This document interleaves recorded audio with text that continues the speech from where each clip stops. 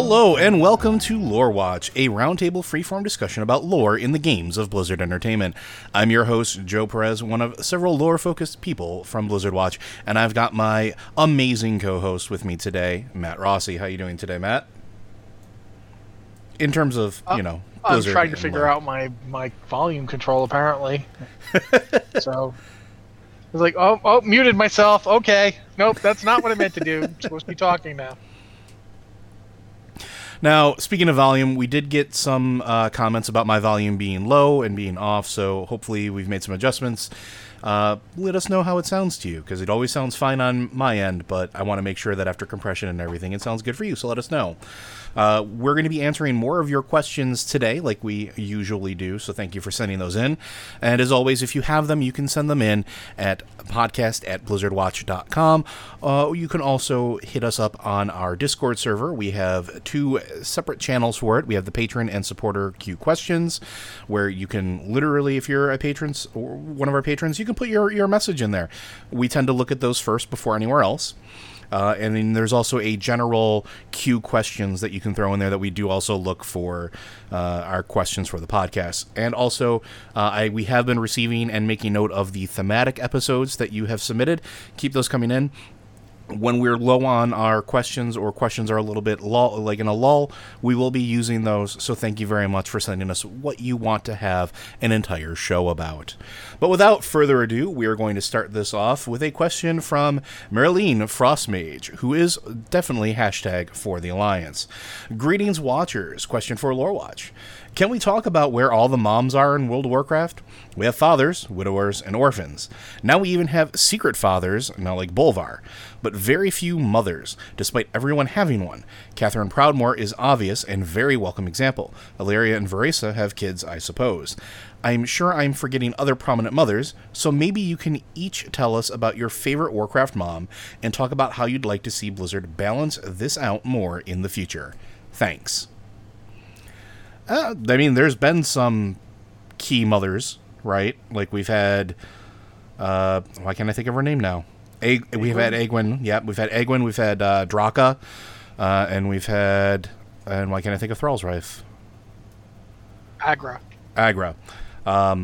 So yeah, we have some, but I agree with you. Definitely not enough. What do you think, Matt? Ones Tyrande doesn't get any credit here? I'm sorry. Tyrande's been a mom for 10,000 years. Well, yeah, no, she technically is, yes. Not technical. Adopted parents are still parents. Don't make me do this. No. Don't turn me into Captain Surly this early. No, you know what I meant. You know what I meant. No, Tyrande counts. Absolutely she does. Still, your point is valid. I forgot the person who wrote the email, I'm sorry. But what's her name again? Marilyn. Marilyn, I'm sorry, Marilyn. Your point is valid. I'm not disputing it. There are a few others. I don't think Alleria counts as, I guess. I definitely think Alleria, both Alleria and Veresa are mothers. That's true enough. And, obviously, there's, again, Greymane's wife is still around, Mia. She's actually was even in the lead up to Battle for Azeroth. She was in Darnassus when it got set on fire, so we almost got to see her die again. Almost twice now. She's made a habit out of escaping scrapes. It's a heck of a marriage you got there, Mia. But there certainly could be more. It's kind of hard to say, list your favorite, because they haven't really made this as central a part of any character's lives the way they made Varian and Anduin a real central thing. Thrall, for that matter, though, Thrall's kids are barely ever mentioned.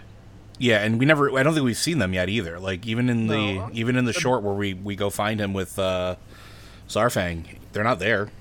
Yeah, we very rarely see or hear anything about Thrall's kids. Jaina's 5 children we never hear anything about. I'm making that up. That was a joke. But there's a tendency in World of Warcraft that it kind of follows soap opera rules to some extent, in that kid exists, then you never see it again, and then suddenly it pops up again. There's Moira Bronzebeard. She's a good example of someone that they've worked her being a parent into her appearances and her child has shown up from time to time, so we know that Daegran Thorasan exists. And we've even had him be in a short, and we've had mention of him, even had mention of Magni spending time with the kid. So you know that she has a child, you know that the child exists, and she's still an important character, and not just for having a kid, which, you know, is also a problem with female characters in fiction. Sometimes the second they have a kid, they're kind of retired to momdom. Yeah. Like Agra. Yeah, we haven't seen a lot of Agra, and that's been a problem. I mean, there's a spoiler for the next expansion coming up that a certain character that Joe mentioned is coming back. We will see that character in Shadowlands. I'm not going to say which one, but that has happened. It is definitely something I think that World of Warcraft could use more of. I would love to have seen more of, you know, the fact that Varian's wife got introduced pre-deceased.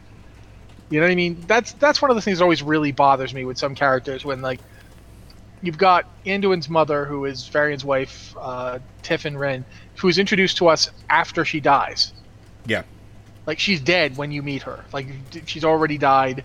Like, and, you know, my wife died, you know, was killed by, you know, this uprising sort of thing. That's not great. So, yeah, I definitely think World of Warcraft could do better on that front. Of the ones I've listed, I think Moira is my favorite. Yeah. Just because, as I've said, she's made it is a part of her character arc and story. It does not define her entirely, and it is something that is ongoing and continuous to her character. She's done good things and bad things around it. Like, her actions in the beginning of the Shattering novel, she basically imposed martial law on Ironforge. She became a dictator. There's no disputing this. At the same time, she was doing it around the rejection she felt and to ensure her son's inheritance. There's an interesting concept. Moira is one of those characters who doesn't do everything right. She's not perfect. She's obviously a caring mother, but she's not portrayed as perfect. And her rough edges are still there. She's still manipulative. She's still politically active. She's still kind of Machiavellian. And I like that. I like that she's given rough edges. I like that she's not made... Motherhood has not gentled her. It has not made her less of a character. If anything, it's made her a little more, I think, ruthless or shrewd as far as securing her son's future, right? Like, yeah. And not in a bad way. Go ahead. Yeah, and I was saying not in a bad way either. Like, it's every time we've seen her depicted so far, like she does have the capability of being sort of soft, and we see that in the comic where she's talking with her dad a little bit. But for the most part, having a child has hardened her resolve, not just to secure her own future and the future of the dwarves, but make sure that there is something for her son to take over and something for her son to build upon, which I think is really cool. I think it's a really nice touch. Me personally, I always wanted Agra to have more time, because while she was important for a little while, she is absolutely one that the minute she started, she was like pregnant with Thrall's kids, gone, disappeared. Like, we don't see her anymore. And that is infuriating to me, because she was an exceptionally powerful shaman of the Earthen Ring. I mean, she's one of those characters that, you know, functionally in game, she's a trainer, but she trains your character on how to be better at being a shaman. And at that point, like, she's gone. Why? Like, just to raise kids? Thrall came back. I also thought that it would have been nice for Thrall to say, my time's done, and Agra to come back as sort of that sort of mentorship, or something to do with that, because she is the one that made him less bad, I guess would be the only way I could really phrase it. Like, she just seems like she was used for those specific purposes and then gone, and that bothers me a little bit. And then we have Draka, who, I mean, when have we heard anything aside from, well, Draka existed, Draka's dead, or Draka's on other Draenor, and that's it. And she was one of those characters where I just got done leveling through this experience. She's insanely cool. Her as a tactician, as a protector of her people, as a powerful warrior is insane. And nothing. Like, we're at a point where we don't get anything more from her. It became literally about Durotan after that, and Draka sort of just like fell into the background throughout the entirety of Warlords of Draenor, and then again, nothing more now of her legacy or anything else. So I think Marilyn has a really good point. I think that the Mothers of Warcraft should have more time in the sun.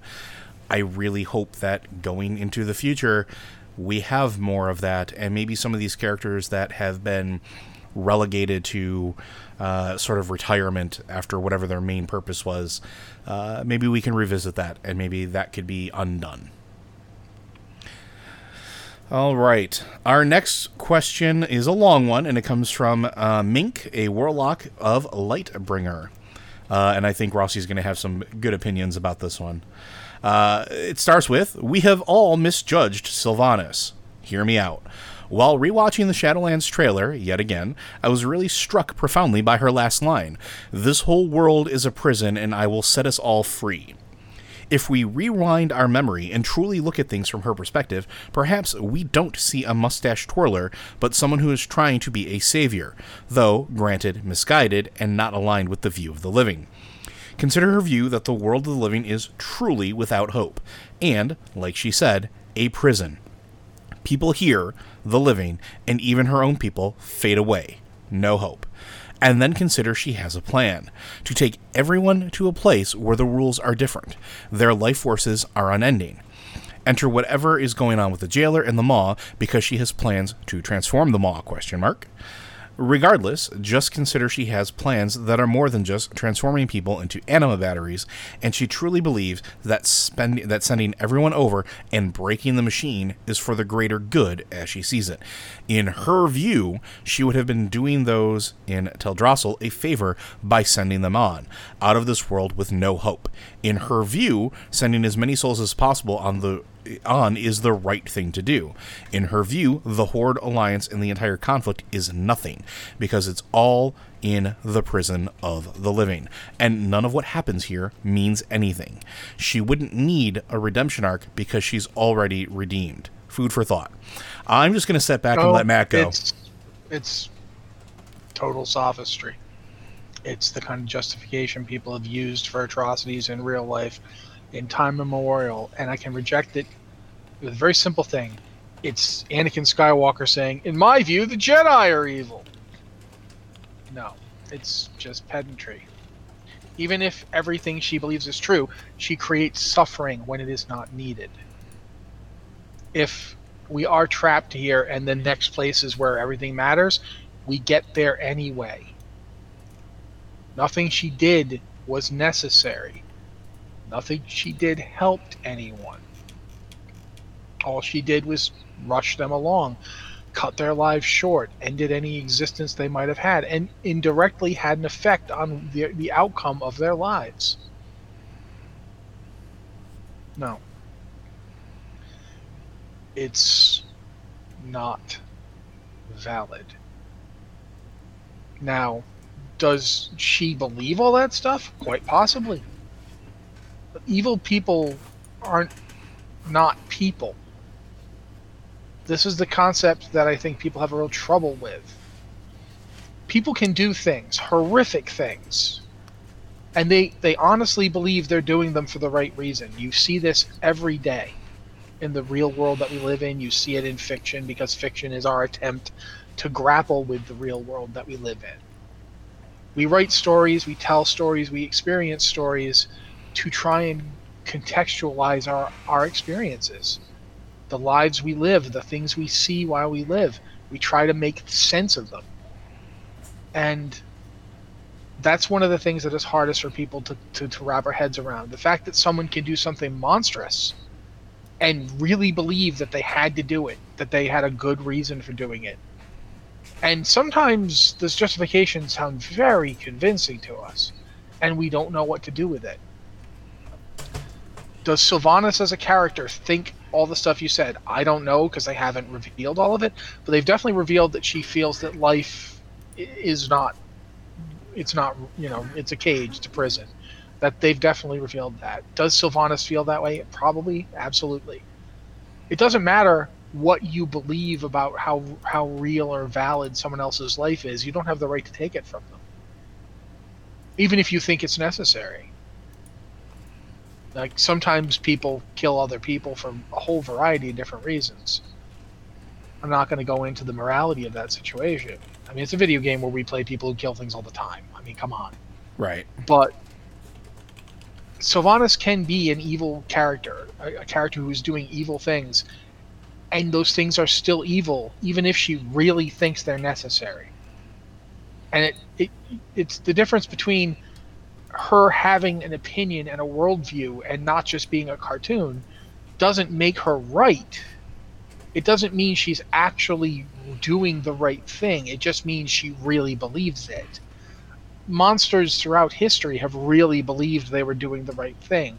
Many of them really believed all those people they were torturing and killing would be saved and sent to a paradise that they would otherwise be denied forever. That's happened multiple times in human history. That doesn't mean they were right to do those atrocities. And it doesn't mean Sylvanas is right to do the things she's doing. It just means that she's not a cartoon. That she has lived the life and the undeath that she has. She's had experiences. She's taken those experiences to mean the things that she has taken them to mean, and she acts accordingly. She's an extremely well-realized character, but there's a difference between being extremely well-realized and being right. And as right now, we do not know how Sylvanas is going to be portrayed in the end. We do not know how this is all going to shake out. But we do know that she's done things that it does not matter what her rationale for them was. And that's the thing I think really you have to look at in any situation. Not what the character believes, but what they've done. What they believe is important, but I don't think you can just divorce the effects from, oh, well, it's all going to work out because she's got a plan. In the end of the day, all those thousands of people who died screaming and fire and were like put to sleep by their own god to prevent them from suffering any further, those people didn't have to suffer. That to me is important. So I don't accept that she doesn't need a redemption arc because she's already been redeemed. I do accept that she absolutely could believe every word of what you just wrote. That could absolutely be her rationale and her plan. She may believe that life is without value because there's another life you go to, and she knows it exists, and she knows it's one where you don't die, and thus we might as well get this life over with. That certainly is something she could think, and it would make sense. But I don't believe that excuses her actions. A lot of people have believed that kind of thing throughout history. And it doesn't make the horrible things they did any better. And on another side of that coin, objectively, some of this stuff is, and I'm not trying to discount your opinion here, but it's patently wrong. As far as anima goes, we know that anima is used. It's not eternal. It gets used for something else. Sometimes that means getting converted into something that goes back to the material plane, sure, but anima is used. Our life force is used. It is not preserved eternally. If it was preserved eternally, there wouldn't be an anima drought. There wouldn't be half of the problems that exist in Shadowlands to begin with, and the need for souls to be saved from the maw in general. So that idea that she's trying, that she understands that what's on the other side is eternal life is wrong. If she knows what is actually going on or what anima is or has any inkling of it, which I would posit that she does, because we can go back to the short story. I think it was the Dark Mirror, Black Mirror, or something like that. I can't remember the name of it, the one with the Nathanos. She's burning the life force of one of Nathanos's family members to preserve him. She's using that life force. She's using that anima to accomplish that goal. I can't help but think she understands what anima is. But I think she's making a deal in her brain where she will consume other people to preserve herself and who she deems worthy. And I think that anytime she's saying something about this being a prison, I don't think she's talking about the rest of us. I honestly feel that this is her projecting her own thought, her own feelings, her own fears, and being mainly concerned with only herself and wrapping it up in this guise of, I'm going to save the entire world.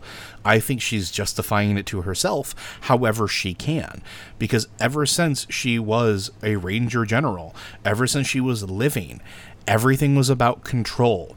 And then from the moment she died and Arthas ripped her soul out and turned her into a banshee, she hasn't been in control. She hasn't been in control the entire time. Even when she was leading the Forsaken. We look at the book. We look at everything that happens in Before the Storm. She's losing control. This control that she has convinced herself she's had. Even when we can go back to Wrath of the Lich King. If we take it on face value that she didn't know that there was a plague being done, or that it was Varimathras that was running in the background doing that, and doing it without her knowledge, that's an admittance that she didn't have control. All of this is about her lack of control. So yeah, she's justifying everything she's doing, every atrocity she has committed, but it's all for her to be back in control of her own life. That's the prison I think she keeps talking about. That's what I think she keeps thinking the world of the living is for her. It's this prison where she has no control and hasn't since the Third War. Now, everything else, in her view, maybe she thinks she did Teldrassil a favor. Sure, maybe. Or maybe she just justified it by saying all those souls are people that rejected me anyway. I would never be accepted into the life of those elves. So, the heck with it. Their life force, their anima, I'll feed it to the guy that I made the deal with so that I can have my time in the sun. So I can break my own shackles. You know, the Horde and Alliance conflict, same thing. It served her means. It served her ends the entire time. If death is supposed to be this thing where she is feeding souls to the Maw, she's in control of that. It's not that it doesn't matter. It's not that the conflict is nothing. The conflict is a tool for her. She doesn't care about the outcome, and they flat out said as much. When we're talking about our conversations with Bwomsamdi, when we're talking about unraveling everything with Saurfang that leads up to that final moment of her having her essentially psychotic break in front of the entirety of the Horde, she wanted death and destruction. That's what we know. She wanted those souls to die and be pulled out. She wanted those souls to go to the Maw. It wasn't because the conflict was nothing. The conflict was something. The conflict was a tool for her. So I don't think we can justify her actions with some altruistic silver lining that doesn't exist. We have to accept that this isn't mustache twirling, because it's not. It's beyond that. It's her being a horrible monster to try to save herself, not everybody else. Because even at the end, even in those last moments that we see her with Nathanos, I truly believe that beyond her sisters, Nathanos is the only creature she cares about. No one else. We don't matter to her. We are not her people. So, I'm sorry, and this is me saying, I love Sylvanas as a character. I think that she, and like Matt said many, many times, don't take these criticisms as we hate her. She's a great character. She's great in her role. That doesn't mean I have to like her. That doesn't mean I have to support her. And that doesn't mean I have to justify or write away the atrocities that she's committed in the game story. And there's a ton of them. Anything else you'd want to add to that one, Matt? I mean, there's some like little minor things. Like, I do think that her statement when she says, I did actually want to help them, when she's talking about the Forsaken, I think she meant that. I just think it wasn't as important to her as other things. I think there's with Sylvanas, there's always that pull between who she used to be and who she is now. And that's what makes And her an that's- interesting character. Absolutely. But I think it's just a catch when people want very badly to think that characters they identify with or admire are always going to be good people. And unfortunately, people are complicated and messy, and they carry with them the experiences of their lives. And And the mistakes. yeah, and with Sylvanas in particular, this is a character who is extremely strong. That the strength of the character is in that depth of experience, but that doesn't make what they're doing now a good thing. And there's no real way to justify it, saying, "Oh, it's for the greater good." It's even she hasn't presented it as the greater good. Yeah, I mean, look at some of the big conflicts we've had recently that were for the greater good. Look at Malagos. Look at that whole thing with taking the ley lines and pulling them up to Northrend and taking magic away from the world. It was for the greater good. It might have worked. It might have Maybe. kept the Legion from coming back. We don't know, but it certainly might have also killed the Titan living inside the planet. That ley line energy is supposed to go to the World Soul. Mm-hmm. You know, he might have ended up killing it, and he wouldn't have known that that's what was going to happen. Nobody was entirely clear on what was going on there. So, yeah, there's a lot to these characters, and I don't think it's as simple as you said. It doesn't make him a mustache twirling villain. You don't want that, but that doesn't. You don't want your villains to. You can sympathize with someone and still recognize that what they're doing is wrong. And that's what I think we've got with Sylvanas. What she's doing is wrong. You can say that and still sympathize with her and still empathize with her. Absolutely. And that's the thing to keep in mind, right? Her being complicated and messy and maybe not necessarily great or good, you can still feel for that character. Nothing says that you aren't supposed to. It's not wrong to identify or feel something in their plight, right? But at the end of the day... Someday we'll talk about Julian May novels, and I'll explain my love for Mark Remillard, who is an utter bastard. Just, if you read these books, read the Saga of Fleetstein in Exile, read the Galactic Milieu trilogy, the guy is a bastard.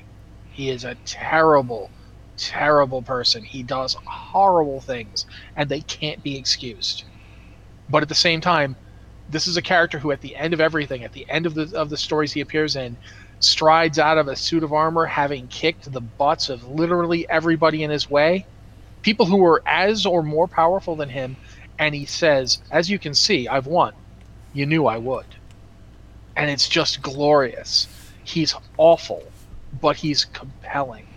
And that, I think, is what we've got with Sylvanas Windrunner. She's compelling. And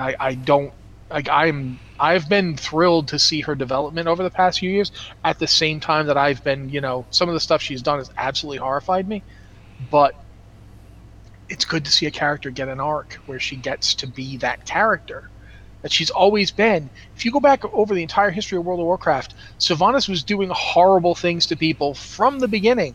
Mm-hmm. She had people in cages in Undercity, and she was like, this isn't like original. Go fire up WoW Classic right now, and go to Undercity, and you can see these people in cages being experimented on. I remember a quest I did as a Tauren way back where they send you to, I think it's Azshara, isn't it? It is. Where there's like pools to collect. You collect this toxin that you found in pools. You're doing it because they have a sick Tauren in Undercity. And they're like, yeah, so go get this stuff so I can figure out what's killing this Tauren. You get back, and he kills her with it. He doesn't cure her. He kills her with it. Mm-hmm. And you're like, what the F? That's never not been part of this. And that's the thing. This is the culture Sylvanas created. This is the way she was always going. And that's interesting. It doesn't have to be, for the greater good at the end of the day to be an interesting story beat, in my opinion. Agreed. And I think that's what we need to keep in mind whenever we talk or deal with Sylvanas. Our next set of questions, and there are 3 of them here, comes from our friend Verdigree over on, well, he's got a bunch of characters. So, Verd, first question. First, congrats on making to the Hall of the Guardian, Joe. Thank you. For those that are catching up on that one, I have actually been leveling a mage, and successfully I am at 105 right now. So I'm getting along quite well and actually having a decent time. For all those mages out there, I take back what I said. I was actually able to get pretty far. All right. First question. While retrieving Holy Paladin weapon Tyr's hand, I saw something that made me worried about Ulduar. In Dragonblight, chasing a paladin with a key to Tyr's tomb, you meet and fight Jotun, Tyr's old friend who killed your fellow paladin. He was crushed by Loken with madness and immortality. Beating him temporarily frees him, and he gives you the Titan key you were after, and warns you to leave him. This suggests the same happened in Ulduar after we left. I guess we'll start with that one, and we'll just do them individually. What do you think about that? No, it's not the case. Jotun is called the Curse Bearer. He's been cursed specifically. Loken did not curse everybody else. Loken specifically cursed Jotun. So no, the stuff that's going on in Ulduar right now is potentially very bad, but it's not related to Loken having done anything to them. They were being controlled by Yogg-Saron directly, much the way Loken was. He brought them to him, and then they were affected by Yogg's madness. It's not the same. He didn't curse them. That's why Jotun is specific. That's why he is the Curse Bearer. He is the one that Loken cursed. Loken didn't even curse Tyr, and Tyr stole something from him and ran away. Well, the dude only cursed Jotun because he couldn't get to Tyr or the others at the time. That's why he had to basically attack them one by one and drag them out of their... You know, if you do the quests in Stormheim... It's not Stormheim, it's the Storm Peaks. God, we have too many storm places. When you do the quests in the Storm Peaks, you even you go to the various places, the temples that used to be where the various keepers hung out. You even find out Loken had to attack them one by one and drag them in. No, he couldn't do that all the time. That was a very directed thing. That was a response to just how furiously angry he was at Tyr and that he couldn't get to him. That's why he had to send not 1 but 2 Chithraxi after him, which was a pretty significant investment of power on Yogg-Saron's part. You know, because Chithraxi are ridiculously strong. Sending 2 after Tyr, that's a sign of just how angry Loken was and how angry Yogg was. Look at it this way: when you're doing the quests in Zandalar, specifically around the blood trolls and unlocking the various locks on I want to say, I can't remember the name of that dungeon. Uldum. Where's it? Uldum, yeah. Are we sure it's Uldum? Or is it Uldir? Uldir is the raid of the first tier. Okay, so yeah, it's Uldir. When you're doing that and you see they've got 1 Chithraxi, just 1 Chithraxi, unlocking all that stuff. There's 1 Chithraxi involved in all those quests, but Loken sent 2 of them. For comparisons, when you do Dragon Soul, there's 2 Chithraxi in total. That's the sum total of Chithraxi that N'Zoth has on his disposal to attack during the Dragon Soul raid, which was his big move. It's the Hour of Twilight. He sends 2 Chithraxi. So Loken sent as many Chithraxi after Tyr as N'Zoth sent during the Hour of Twilight. There's a significant power outline here it's always made me very suspicious of exactly what's going on with the whole Discs of Nerganon. And we're still not sure. If those Discs of Nerganon were corrupted ones, which we've had said in the past they were, then they weren't, then why did he have to send so much force after them? And keep in mind that one of the 2 Chithraxi, Kithix, that was sent after Tyr, actually caused the Troll-Akir War. It was Kithix who started that whole fight. The entire Troll-Akir War was because Kithix woke up and started waking up other things. So it wasn't even an old god, it was Kithix. That's how powerful Chithraxi are. They can start continent-spanning wars. They're ridiculously strong. The thing that's got a big sword in its head in Darkshore, the Master's Glaive, that's a Chithraxi. That's not an old god. It's just a Chithraxi. They're in terms of power, they're nearly as terrifying as the beings they serve. So no, I don't think Ulduar has that problem. It has a very different problem in that I think having been the seat of Yogg-Saron for so long, I think it's really messed up, and I don't think people can, they're still there, and I don't think that's a good idea. But I don't think it's because of that curse. There's no specific curse on any of the other keepers. Yeah, and I tend to agree. I don't think that it has anything to do with the curse. I think Ulduar, and I've been saying this since we finished the Ny'alotha raid, I think that entire setup is going to lead to some interesting story or something that's happening in Ulduar that revolves around mainly Yogg-Saron and the aftermath of that, because we've already seen that Ulduar itself has been touched by the Nightmare, has had a bunch of tentacles and sort of old god influence pushing back up into it ever since we quote-unquote freed it from Yogg-Saron's influence. And when Mother is going through and linking all of the Titan facilities together, straight up, Ulduar's cut off from that. And now we have Odin, who was going to be going to Ulduar to go pay a visit, which was supposedly before all that happened. We don't know what's going on up there. We have no idea. We haven't been back up there, but I don't think it has anything to do with the curse that was on Jotun from Loken. And at this point, I mean, Loken's canonically dead at this point. I don't think there's anything else that he can do. So I think when we get to Ulduar, we're going to see a whole other type of mess, and I don't think it has anything at all to do with curses. One thing I'm going to say before we move on. It's worth remembering, too, not only is Loken dead, but Yogg-Saron wanted him dead. Yogg-Saron set that whole thing up. Yogg-Saron wanted Loken to be considered the Prime Designate. Everything he did to get rid of Odin was so that Loken could be Prime Designate, so that Loken could eventually die. And why did he want Loken dead? He wanted Algalon to come down, see that the planet was all God corrupted, and re-originate it. What would have happened then? The Halls of Origination would have activated. Mm-hmm. Loken dying was part of that. Yogg wanted that to happen, and Old God wanted the Forge of Origination used. What did we do in Ny'alotha? We used the Forge of Origination on an Old God. Yep. We did exactly what they wanted to do, the thing that we have been trying to stop for however long. The thing is, they wanted us to do it. We didn't know why, and we still don't. Yep. So but we did it. Good times. Good times.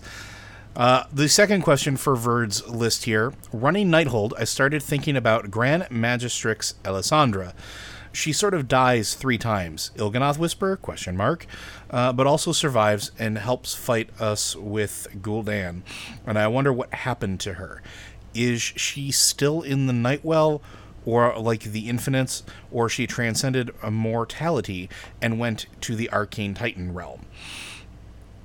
No, she died. Yeah, she straight up died. She's dead. That wasn't her. The thing you see after that fight is a time echo she created in the event that somebody killed her and broke the prophecy that she had. She'd prophesied the end. Like, when she had her prophecy, it was of her joining the Legion successfully destroying Azeroth, I'm not entirely sure what they thought, but she saw them succeeding and her people surviving as servants of the Legion. That's what she saw. And it meant that she saw herself doing those things. So when she died, that meant that we changed what she saw. So she had created a spell that would go off in the event that her prophecy was proved to be, not valid. It's exactly like what happened with Algalon, where Algalon said, "You've defied cosmically calculated odds." There was no way. Sorry about that belch, by the way, everybody. There was no way that we should have been able to do what we did, and that even happens again in the expansion. At the end, when you kill Argus, that's not possible. Mm-hmm. We are doing things that prophecies and odds calculation say can't happen. We are overcoming fate. That's what the whole thing about Illidan's saying, there's fate is not an issue. Don't worry about your destiny. Just act. That's like the whole message of Legion under the surface is that, yeah, people will tell you can't do it. People will tell you it's impossible. If that's true, then you don't have anything to worry about anyway. You might as well just try. And that's what happens there. Now, Elisande is dead. Elisande died when we killed her. The thing you saw afterwards was just an echo. It was a magical thing that she created so that we'd have somebody telling us what was going on after. Because if we could save her people, she wanted them saved. Elisande wasn't a monster. No, she wanted her people to be survived, right? She wanted her people to live, and she saw only one way for it to happen. But when another opportunity presented itself and killed her, okay, if they can kill me, if they can break what I've seen, then they can break this whole thing. And I've made a contingency so that they can to help them achieve that end. Because now what I saw is gone. And there's a new possibility for the future. That's what's interesting about Elisande, because Elisande's a character who's very much doing what she's doing, thinking it will save my people. Going back to that very first email we had, it's like that's Elisande there, but Elisande was aware if someone can do the impossible, if someone can save my people, I want to help them. She made allowances for her vision being wrong. She still acted on her vision being right because she was the most skilled manipulator of the Nightwell in history. She had 10,000 years of experience. And her scrying was second to none. Yeah, she had 10,000 years of experience with this powerful Titan artifact that, the Eye of Aman'Thul. She knew time magic like nobody. Even the the Dragonflights weren't her superiors. So she was really certain, I saw the future. I know what's going to happen. But just in case I'm wrong, here's a contingency. That's all that was. Elisande's dead. Yeah, now, will we see her in Shadowlands? Possibly. I don't think she's part of the Nightwell. I don't think that she was consumed by it or put herself into it. Because, like Matt just said, her contingency was, if I'm defeated, I do this, right? It was, if I'm not right, then this happens. And in order for her to be in that position, she has to die. Like, that's sort of what a contingency plan is. Otherwise, why not just become one with the Eye of Aman'Thul and do all sorts of unspeakable, terrible things? So I think that maybe she's not in the Titan/Arcane realm unless there is another realm that we get to see later on that gives us a little more idea of the afterlife of the Arcane, essentially, or what that sort of realm looks like. But she could also be existing in the Maw. She could be there somewhere. She could be in Shadowlands. And I think that if we see her again, that we're going to see her there. We're not going to see her in the Titan realm or an Arcane realm. But other than that, I think Matt pretty much covered every point on that one, so I think we're going to move on to the third question here. Odin has been stealing souls from the Shadowlands for thousands of years, or ordering others to do it. But we let him out on the word of the first person to ask us. Maybe he was killed by the corrupted keepers and watchers of Ulduar, and like the Titans before him, was pulled to the last surviving part of him, the Eye, or something else like Maldraxxus caught him and made him a gladiator. What do you think? Not dead. He's not dead. Unless you're talking about like he was body switched or something, which I don't see how. I mean, it may be, but there's nothing in game to indicate that. As of right now, the last thing we saw in terms of Odin, we destroyed Helya, which freed Odin from the curse she put on him, trapping him in the Halls of Valor. Now, keep in mind, he could get out of it to a certain degree. He could sneak his way out. He'd been doing so. But the curse bound him there. He was incapable of getting out for like most of the time, and he was incapable of releasing most of his Valarjar. We broke that. he says at the end of the Helya fight that he's going to consider making a visit back to Ulduar. That's the last we hear of it. His people participate in the Broken Shore, like especially if you're a warrior. Oh yeah. You see Valajar on the Broken Shore, so they take part in that whole thing. They don't really go to Argus that I'm aware of. I don't remember seeing any of them there. Nope. And that's the last we see of them is the Broken Shore. We don't know if Odin goes to Ulduar. If he went to Ulduar, did they immediately gang up on him and kill him? It doesn't seem likely, because again, if you're in the Warrior Hall, both Thorim and Hodir become your followers. So those two are completely down with Odin, have no problem with him, and don't seek to fight him. Like they work for you on his say-so. They come out of Ulduar and join your group. So they're right there. If you're a warrior playing in the halls of if you go to your halls of valor from Legion, you can see them if you got them as followers. They're there. So I don't think it's likely that they ganged up on him and killed him afterwards off screen, which it feels like what you're saying. Odin wasn't dead at any point. When we freed him from Halls of Valor, he wasn't dead. He has not died. No, he was just trapped. At any point. He was trapped there. Yeah, Helya cursed him, but he wasn't dead. If he died, would he go to his eye? That's a good question. We know that the eye is related to the jailer. That I think it's a servant of the jailer, not the jailer himself, made the deal. But that's definitely part of what's going on, that whole deal with Odin's eye. It's absolutely true that Odin has been pilfering souls out of the Shadowlands, mostly of Vrykul, who he considers particularly honorable. Obviously, he's willing to grab other souls as well, but less frequently. You're the first, when you play a warrior again, you're the first living Valajar. You're the first Valajar to be recruited while you're still alive. So I don't know what Odin's future role is going to be. I don't know if we're going to see him in Shadowlands at all. I don't know what he did after he left Helya's realm, because he went into Helya's realm at the end. When you kill Helya, he shows up down there. We know that supposedly Helya's still around, because in Battle for Azeroth, you're told that when you find an artifact and you bring it back after doing one of the island expeditions, you guys like, oh yeah, you thought Helya was dead? She's death herself. She can't just die. Yep. So it's possible Helya's still out there. It's possible we'll see Helya again in Shadowlands. I mean, she doesn't seem to be in any of the initial stuff, but we just got Maldraxxus. And we're just now finding out about that, so we haven't even seen Ardenweald yet. And there's still room for other zones. If you look at the Shadowlands map, there's room for other stuff in there. It doesn't mean that we'll see it, but we might. We really have no idea. We didn't know about Argus until we got to the end of Legion. Mm-hmm. We didn't know about both Vashj'ir and... Not Vashj'ir. What is it called? There's two zones in Battle for Azeroth that they introduced in like the middle of the expansion. One is obviously the Mechagon Island, and the other I can't remember what it's called right now.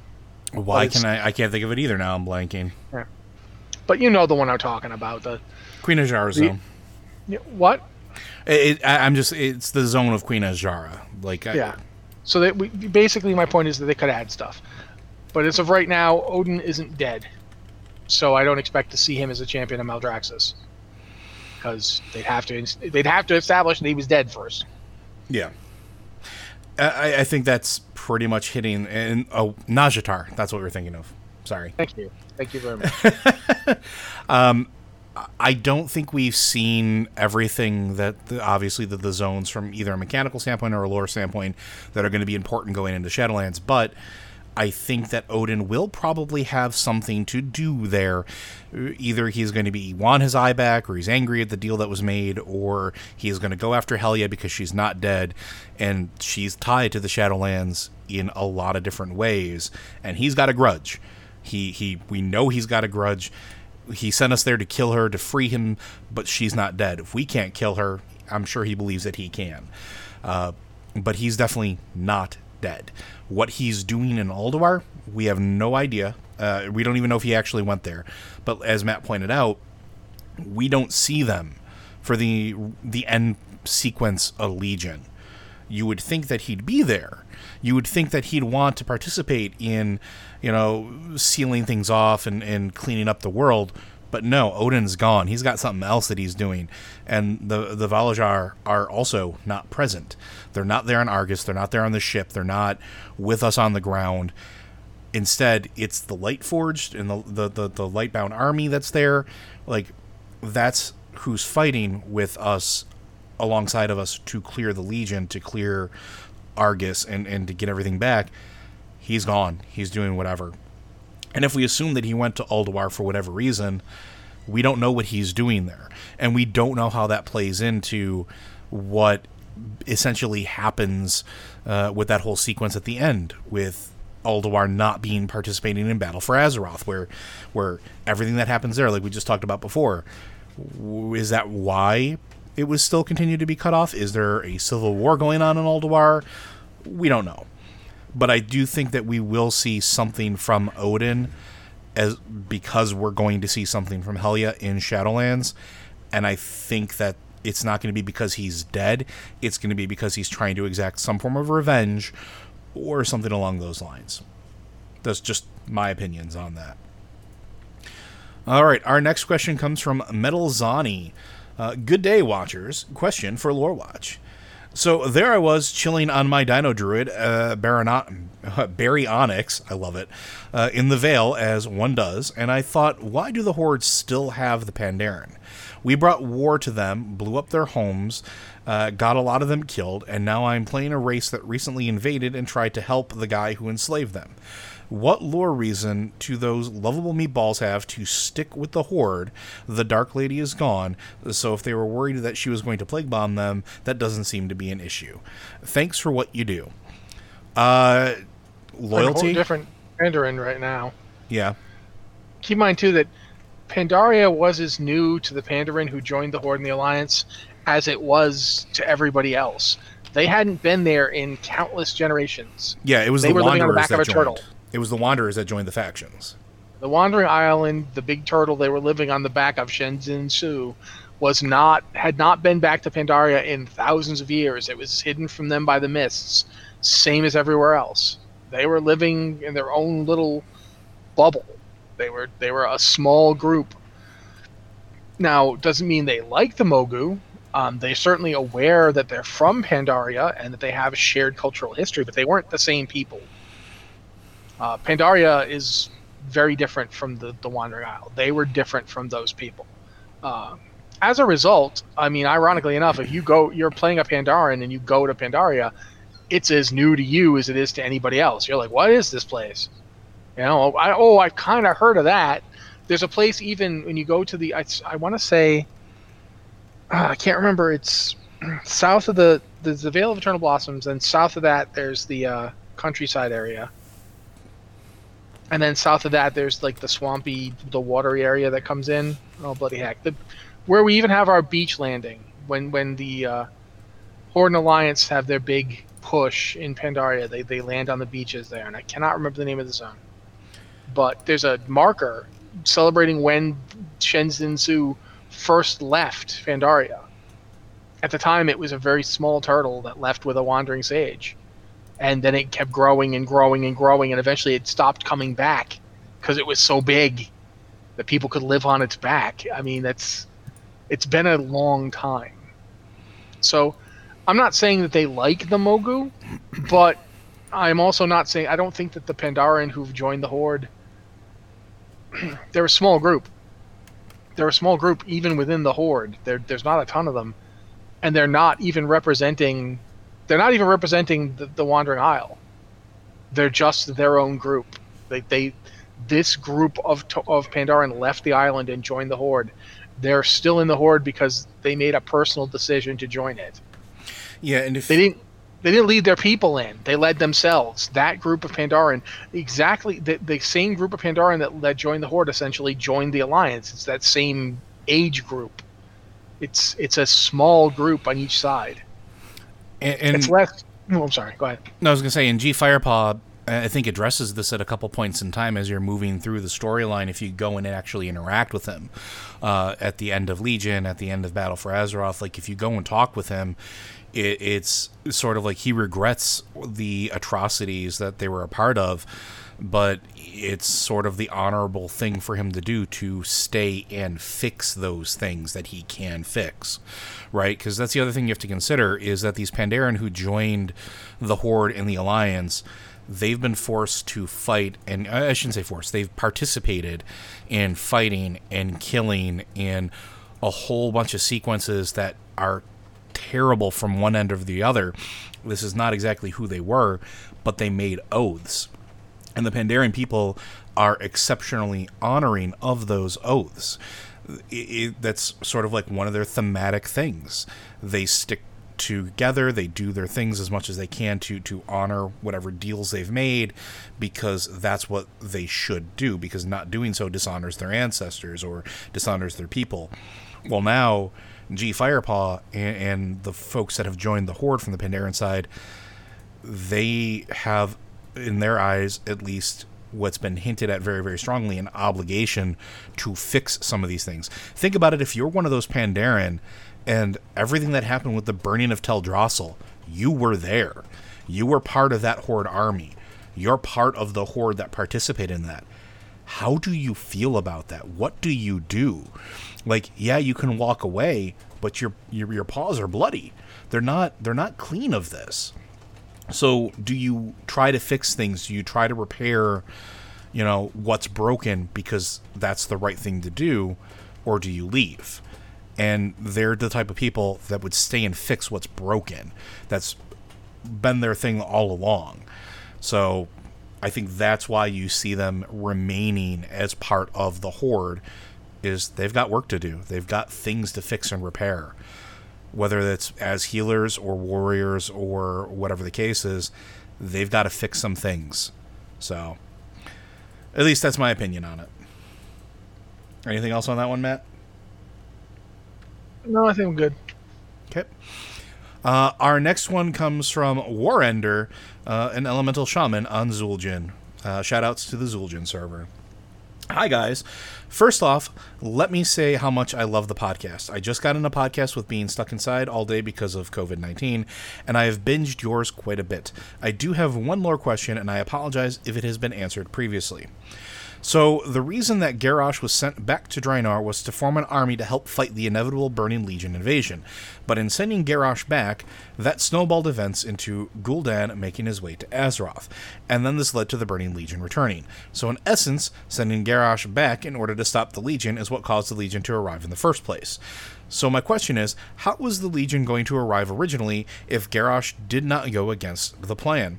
Or did Wrathion, the Bronze Dragons, know of these events and accounted for them, as they foresaw the outcome of the Legion being defeated for the most part? Perhaps the return of the Legion was a fixed point in time that could not be changed, despite efforts of the heroes, such as events surrounding Savitar in Flash Season 3. Dude, sometimes, as much as I love speculating on stuff, you overthink it and you miss something. The Legion did not need Garrosh's help to come to Azeroth twice before. They didn't need Garrosh's help to go to Draenor. The first time they invaded, they didn't need Gul'dan. No, they absolutely didn't. The Legion has, you've seen that they have dimension traveling ships, lots of them. They've got a portal network that spans whole worlds. The only reason they hadn't come back before Legion wasn't because Gul'dan. They hadn't come back. I mean, Gul'dan goes in and helps activate the portal under the Temple of Elune, the Tomb of Sargeras. That's absolutely true. He does do that. Without him, they would not have had that portal, and thus they wouldn't have had to make they would have had to take a lot longer to get here. But they were going to come back. Everybody knew they were going to come back. They weren't beaten. They'd simply been stopped in their initial objective. They were absolutely going to return. Everyone knew it. The question wasn't just when. So that's thing one. Thing two, Garrosh, the reason that both Garrosh. The reason that Garrosh was sent to alternate Draenor was involved in the whole concept of the Legion needing to be stopped, because both Wrathion and Kairos believed in that. They both kind of had that feeling. That's not why he went back. He didn't care at all about that. He was not. As soon as he could, he killed Kairos. He cut the dude's throat with the artifact he'd used to send him back in the first place. As soon as he could. He did not care, especially about preventing the Legion from invading Azeroth again. That wasn't his goal. His goal was to prevent the Legion from corrupting his father and changing history so that his father could lead a horde forged in the image that Garrosh had of it. A horde that was basically like the horde of old, but without fell corruption. And keep in mind that there are reasons why the orcs of Draenor didn't want to have a horde. That after the whole battle with the ogres that led to the creation of the Red Pox and the destruction of Heimdall, the orcs disbanded the horde and didn't bring it back until Ner'zhul was convinced to recreate it. The concept of a horde is not new to the orcs. It wasn't invented by Ner'zhul or Gul'dan. It was used by them, but not created by them.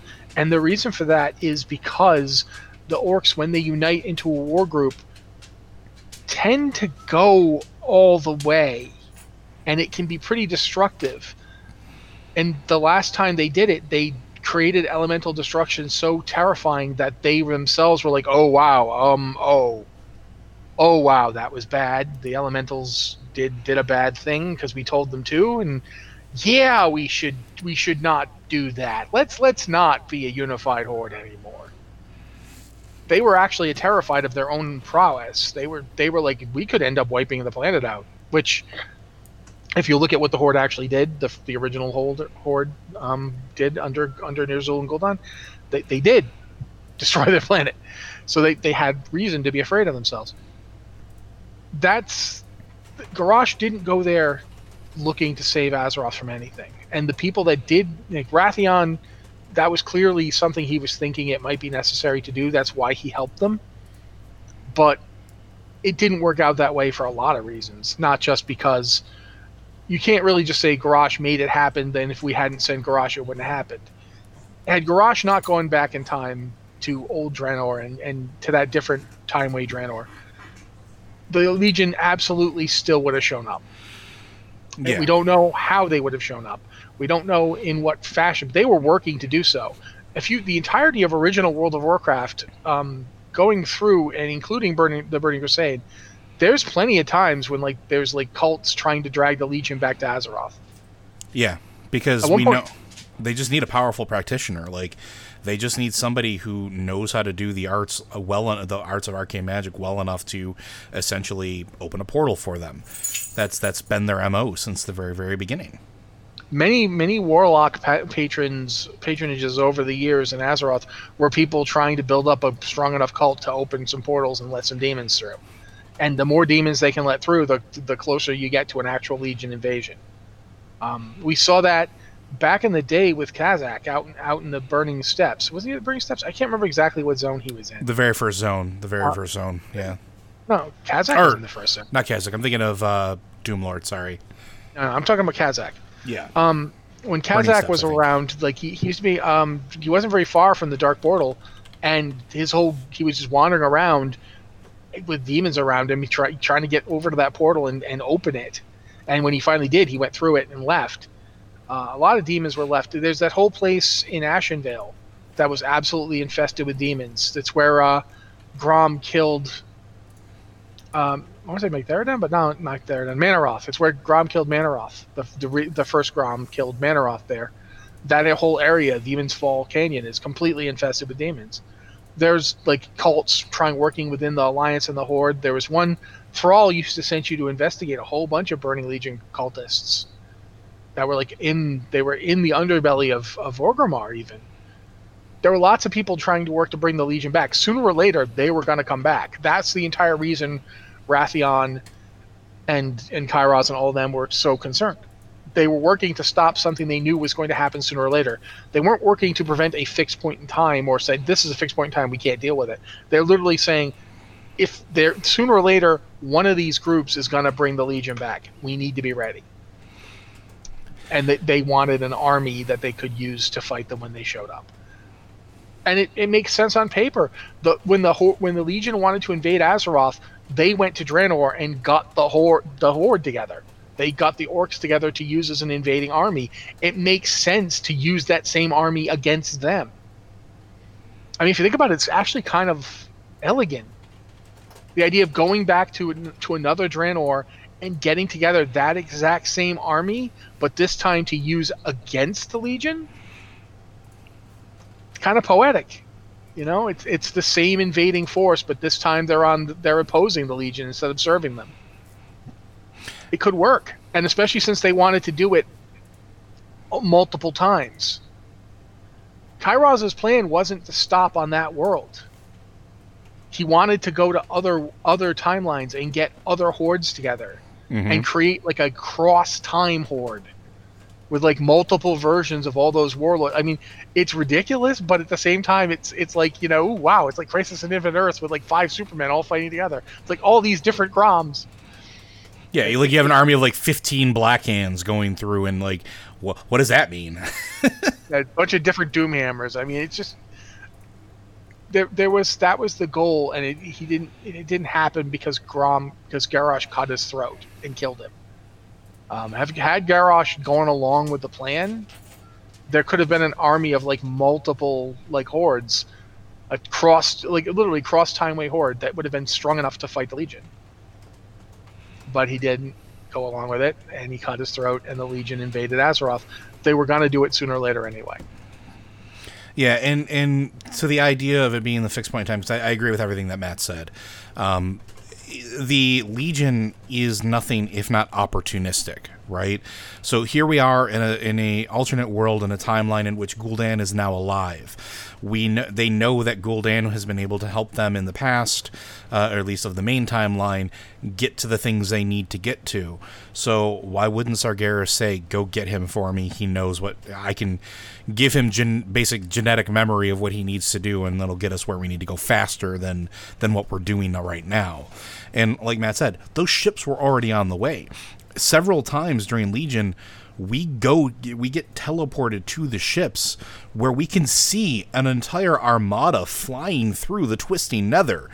They're heading to us. They're just not portaling in. It was everything that happened up to that point. That was an opportunistic thing that they tried to take advantage of in Warlords of Draenor to speed everything up, to make them get there faster. It wasn't that it was a fixed point in time. It's just, hey, we, like Matt said, the people that are defending against the Legion, they know that they're still out there because, well, they're still out there. They're going to get here at some point. Let's see what we can do to try to, stop that from happening or to fight it when it gets here. And then Legion goes, oh, hey, look, another Gul'dan. Sweet, pluck. And then they throw them out. Like, go to the tomb. Go activate the portal. This will be quicker. Like, please, go do this. But they didn't stop their ships. They were still en route. Because if Gul'dan failed, again, like he has in the past, or we stopped whatever their plan was to open a portal, again, like we've done in the past, then they were still on their way. It would just take maybe a generation or whatever. We don't know how long it would take them to get there. That's the whole point. Like, they were just going to show up at some point. It was all about trying to fight them when they get there. It wasn't that we caused it to happen. The Legion just took that opportunity to try to make the best out of a terrible situation for themselves. Anything else to add on that one, my friend? I think we're doing good there. All right. I think that's going to give us all of our time for today. So Blizzard Watch is made possible due to the generous contributions at patreon.com/BlizzardWatch. Your continued support means this podcast, site, and community is able to thrive and grow. Blizzard Watch supporters enjoy exclusive benefits like early access to the podcast, a better chance at having your question answered on the podcast or the queue, and an ads-free site experience. And as always, if you have questions for the queue, or questions for the podcasts, be sure to send them in. For the podcast, it's podcast@blizzardwatch.com, or again, hit us up on our Discord in one of the many chat channels dedicated to those questions. And with that, we'll see you next week.